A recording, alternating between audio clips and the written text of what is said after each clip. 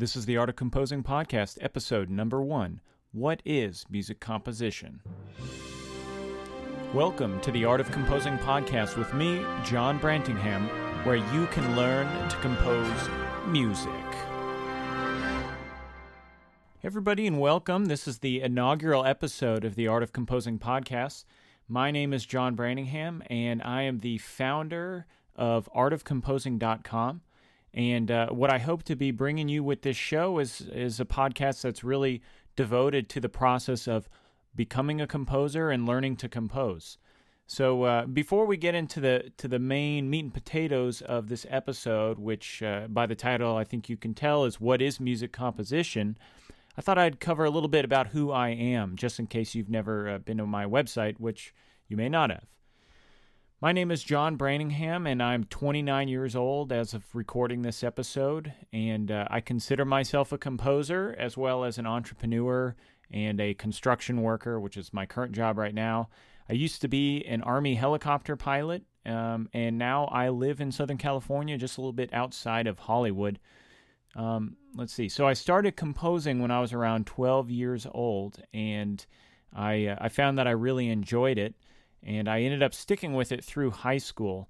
And, you know, as I went on, I got some help from my music teacher and decided that's what I wanted to do in college. So when I went to college, I actually went as a music theory major. And but at the same time, I was also going through the ROTC program. Well, things didn't quite work out being in music and potentially going into the Army. So I decided to switch to history, which, looking back, was kind of a good thing. I learned to write really well, do papers, and I learned about the history of the world. But it didn't do a whole lot for me in terms of my composition. Well, after college, I went into the Army, and I spent 7 years in the Army as a helicopter pilot. But really in my last year, so around 2010, I started getting back into composing. And in particular, I wrote one piece and kind of remembered how much I enjoyed the process of composing. And I decided to start artofcomposing.com to kind of cover my journey becoming a composer again. And that's kind of what has led me to this point. I moved back to California, which is where I was born. I moved back there in the summer of 2012. So this was, about a year and a half ago. And I've been working in construction in a family business, but the whole time I've really been running Art of Composing and working on my composition. And now it's brought me to the point that I'm actually going to be quitting my job and I'm going to be going, pretty much full time trying to become a composer. This coming March in 2014, I'm going to be going to the UCLA extension course for film scoring and hopefully making a career of becoming a film composer. So that's a little bit about me, and let's just talk about for a minute what this podcast is all about. The Art of Composing Podcast, I hope to make it the premier composing podcast on the internet, and I know there's not a lot. There's a few of them, and actually I've enjoyed listening to them, and in particular I really like Composer Quest, which you can find on iTunes. But there's some podcasts that have been done in the past and podcasts where they've interviewed composers. But I've kind of found that there's nothing out there that really talks about the nuts and bolts of what it takes to compose music. So what goes into it, the music theory, the process of creativity, all that stuff. So I just thought I'd start a podcast where I talk about that because I love to talk about composing and I love composing and I love all that stuff. So in future episodes, I plan on covering all sorts of topics, including the process of composing, the path of becoming a composer, music theories. I guess theories is a good word. Music theory. Interviews with other composition teachers and music theorists, particularly because I feel like there's a lot that music theorists can give a composer. But sometimes it's not really written from the perspective of a composer. It's really written for analysis a lot of times. So my goal is to speak to music theorists and try to bridge that gap. And then, occasionally I'll recommend some music to listen to. So enough with the introduction stuff. Let's go ahead and talk about what this first episode is about. And, well, let's get to it. So what is music composition all about? Okay, so I was having a discussion with a good friend of mine just a few days ago, and he's a really good guy, but he's had no musical training or background at all in his life. And, we were just talking about just random stuff, and inevitably I bring up music composition because I probably bring it up too much in general with everybody, and I'm sure they find it annoying, which will be good because now I can talk about it on the podcast and I don't have to annoy all my friends who don't really care. But nonetheless, I was shocked to find out that he really had absolutely no idea what is involved with music composition. And, I figured that there's a lot of people who want to get into composing that maybe are a little intimidated by it, or, maybe they can play an instrument, or maybe they can't. They like music and they want to write their own music, but they don't even know where to begin. I think most people probably don't give, a second thought to where music comes from. They just kind of listen to it and just accept that it's there, and there's people who can kind of pull things magically out of their brain and create music. But I'm here to unravel that mystery. So let's start off with a definition. This definition is actually the definition of compose, not necessarily compose music, but I really like the definition. It's from dictionary.com. And composition is to make or form by combining things, parts, or elements. So I like this definition because it's not about creating something out of nothing, or, if you're a philosopher, you may say creatio ex nihilo, which you'll have to excuse my Latin pronunciation. But no, it's about combining things and parts and elements to actually compose something. See, composition is not the act of creation out of nothing, because when somebody composes, they're creating out of a store of knowledge and experience they have gathered their entire lives. Now, you see, everyone has heard music. It's pretty much inevitable nowadays. It's everywhere. The internet, iPods, radio, TV. You cannot avoid music at all, pretty much. From the day you're born, probably till the day you die, it's going to be around. So, everybody is exposed to this, and I kind of look at this phase, if you want to become a composer, this is kind of a preparatory phase in your life, and this preparatory phase may be, you may be 50 or 60 years old, and you've had 60 years of listening and hearing music, or, you may be 3 years old, and you've only listened to 3 years worth of music in your entire life. But what this does is this stage in your life is what kind of imprints what music is in your brain. It's one of the reasons why things that sound good to me living in Southern California, kind of, surrounded by the Western classical tradition of music, Western classical music will sound a lot more familiar and probably sometimes a lot better than something coming out of India, where they have really grown up around a different kind of music. Although a lot of those barriers are starting to go away with the internet and with the way things are being shared and merged nowadays. But nonetheless, it's what you grow up with, which is what kind of, it informs what you think about music. Now, if this is all you have, this is the only training that you have is listening to music, and you start to write music, you're probably going to find that it's pretty hard. It's not the easiest thing to do in the world.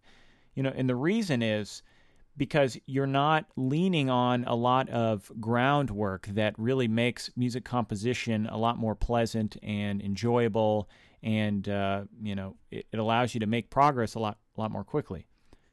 So what is this knowledge that I'm talking about? Well, let's put it in a little perspective. There's something that's near and dear to my heart, especially now that I've become a father, and it's the way that I like to approach learning really any subject, but in particular learning composition and teaching composition. It's called the trivium. Now, the trivium is an ancient system of learning that originated with the Greeks. It divides the process of learning into 3 distinct steps and forms the first 3 arts of the 7 liberal arts. These steps are grammar, logic, and rhetoric. These three must be followed sequentially and mastered before moving on to the next step. So let's talk about them. Grammar is the nuts and bolts of a language. It encompasses the reading and writing and is really about the mechanics of putting together a language. So grammar is what prevents you from creating incomplete sentences. Now, if we were to translate grammar into composition, the grammar of music composition is really, reading music, understanding notation, learning the basics of music theory like scales and notes and chords and musical terms and, simple harmonies. These are the basics. And I even want to go out on a limb and say that the grammar of music is learning to play an instrument. Now, I play a couple different instruments, but in particular, I like that I can play at least one single-line instrument, and my main instrument is trumpet, but you can really pick any single-line instrument, and one of the benefits of learning a single-line instrument is you really get to understand how melodies work in a more intuitive way and what's comfortable in terms of melody and what's not comfortable. And then I also recommend playing, an instrument that can play a bunch of different notes at once. And, in particular, the piano is a really good one, but even guitar, any of these kind of instruments, if you learn both, you kind of get the singular, melodic aspect, and then you start to understand the harmonic aspect of things as well. But I don't want to digress too much. So you have to learn your grammar first, or else the following steps of learning to compose they won't really make that much sense. Once you've learned your grammar, though, then you can move on to the next step, which is logic. Now, traditionally with logic, students would learn to put together a sound argument and how to spot fallacies, meaning that you don't want to be saying something that just doesn't actually make sense. You don't want it to be illogical. This takes you beyond the basics of how to read and write and just create a sentence, and you start to learn things like propositions, axioms, and syllogisms. Well, this isn't really about the spoken language side of things. It's about music. So bringing it back to music composition, if grammar is all about the fundamental building blocks, then logic is about how to put those building blocks together to create things that actually make sense musically. So I'm talking about things like sentences and periods or phrases, themes, transitions within your themes. These are the kind of things that allow you to put together your music so that it doesn't just sound like a bunch of random notes. It actually sounds like something that everybody grew up hearing. So, for instance, a syllogism in regular logic would be something like all mammals have fur, cats are mammals, therefore cats have fur. This is a sound argument. It's, it just makes sense. It's not something that's too difficult to understand, but it's something that you've got to understand the process in order to create yourself. Well, if you wanted to create a musical logical statement, it would be something like, a 2-bar basic idea followed by a 2-bar contrasting idea makes an antecedent phrase. Now, if you're not familiar with these terms, you don't have to worry about that too much. I'm not trying to overwhelm you. I do cover all that kind of stuff on my website, artofcomposing.com. But the key is to understand that there is a logic behind music. It's not random, and it doesn't just come out of thin air. There's this logic that has been built up over time that it's like conventions that people follow. So finally, once you understand the logic, then you can move on to rhetoric. Now, nowadays, rhetoric, it gets a bad name, and I think it's mostly because politicians like to throw around the term rhetoric when they feel like somebody's being too harsh, like, oh, he's using really harsh rhetoric right now, which is not really, that's not the real meaning of rhetoric. The definition of rhetoric is the art of effective or persuasive speaking or writing, especially the use of figures of speech and other compositional techniques. So, really, this is a pretty clear definition, but in particular, I like the part about the use of figures of speech and other compositional techniques. So if we look at this once again in respects with music, rhetoric of music is the ability to truly connect on a deeper level with people by tapping into the music that is ingrained into all of us from the day we're born. Everybody growing up in a country dominated with traditional Western classical music knows what a cadence is, and knows a period and knows small ternary form, even if they don't know that they know it. And you know what those things are, even if you don't know that you know them already. And it's because you know what they sound like, and not that you would necessarily be able to identify it by name right now, but you know what it sounds like, and you know like a cadence would always end a piece of music, just because you've heard it over and over again. This is the equivalent of those musical figures of speech, like they say in the definition. And there's a lot of these things, and it really helps to study them and to understand them for your own composing. The key is to internalize them to the point that you don't actually have to think about it anymore. And this is kind of the way they used to do traditional rhetorical training.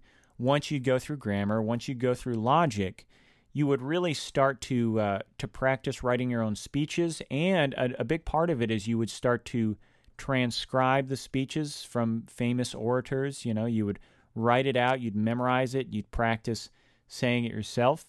And another good exercise you would take a sentence and you would try to write it out 100 different ways. You're trying to explain something with a particular audience in mind. And the same goes with music. You're trying to write music not just for a vacuum, but you're trying to write it for people. And hopefully you want people to actually listen to your music, even if those people is just you, This is the reason that true masters of composition like Mozart and Beethoven and Bach and Haydn and even, modern day film composers like John Williams can be so prolific and still be profound and have beautiful music to listen to. Their brains have learned the grammar and the logic and the rhetoric of music so well that they don't even need to think about those parts. They just kind of focus on what it is they want to say with the music, and then they just say it, and it tends to just happen. So let's just kind of go over the takeaways from this episode. I like to say that the definition of musical composition is the process of making or forming a piece of music by combining the parts or elements of music. These parts or elements of music really fall into three categories, also known as the trivium. Grammar is the basic elements that make up all of music, including notation, notes, scales, and chords. This must be learned so that you can understand the logic of music. Logic is the way this grammar is put together to form small sections of music, like periods and sentences. These are the equivalent of syllogisms or logical statements in a regular language. Mastering logic will give you the ability to understand and use rhetoric. And rhetoric is the art of effective or persuasive composition using musical figures of speech and other compositional techniques. Rhetoric allows you to connect with people on a deeper level and then join the great conversation of music that has been going on since the dawn of man. Okay, that pretty much does it for episode number 1. If you liked this episode, I'd love to hear from you. Stop by on iTunes and leave a review. If you didn't like it, well, you can just email me and I think we can work things out. If you'd like to learn more about composing, head over to artofcomposing.com. There you'll be able to find articles about all different aspects of composing. And I even have a free beginner's composing course, which you can find the videos on YouTube. But if you'd like to have more, like the worksheets and stuff, head over to artofcomposing.com and sign up for the mailing list. You'll receive an email that has a link to where the Composing Hub is, or the Beginner's Composing Course Hub is. And there you can also download all the worksheets and everything that goes along with the course. So, for now, I'm John Branningham, and this is the end of episode number 1.